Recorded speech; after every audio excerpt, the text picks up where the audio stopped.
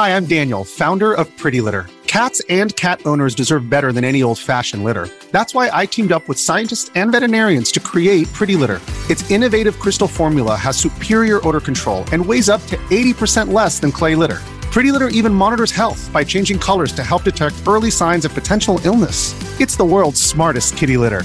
Go to prettylitter.com and use code SPOTIFY for 20% off your first order and a free cat toy. Terms and conditions apply. See site for details. Gamers are no longer that stigmatized, nerdy, and overweight young white male cohort who lives in their parents' basement.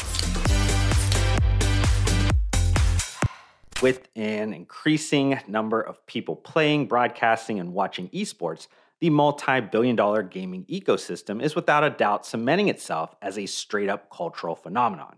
So maybe it's time to retire the stereotype that gamers are only interested in unhealthy snacks, caffeinated beverages, and pizzas for marathon gaming sessions. Not so fast, midget! Not so fast, midget! Nissin Foods, maker of popular instant noodle brand Cup Noodle, is releasing a product in Japan that provides gamers with both sustenance and energy in the form of caffeinated noodles. What's next?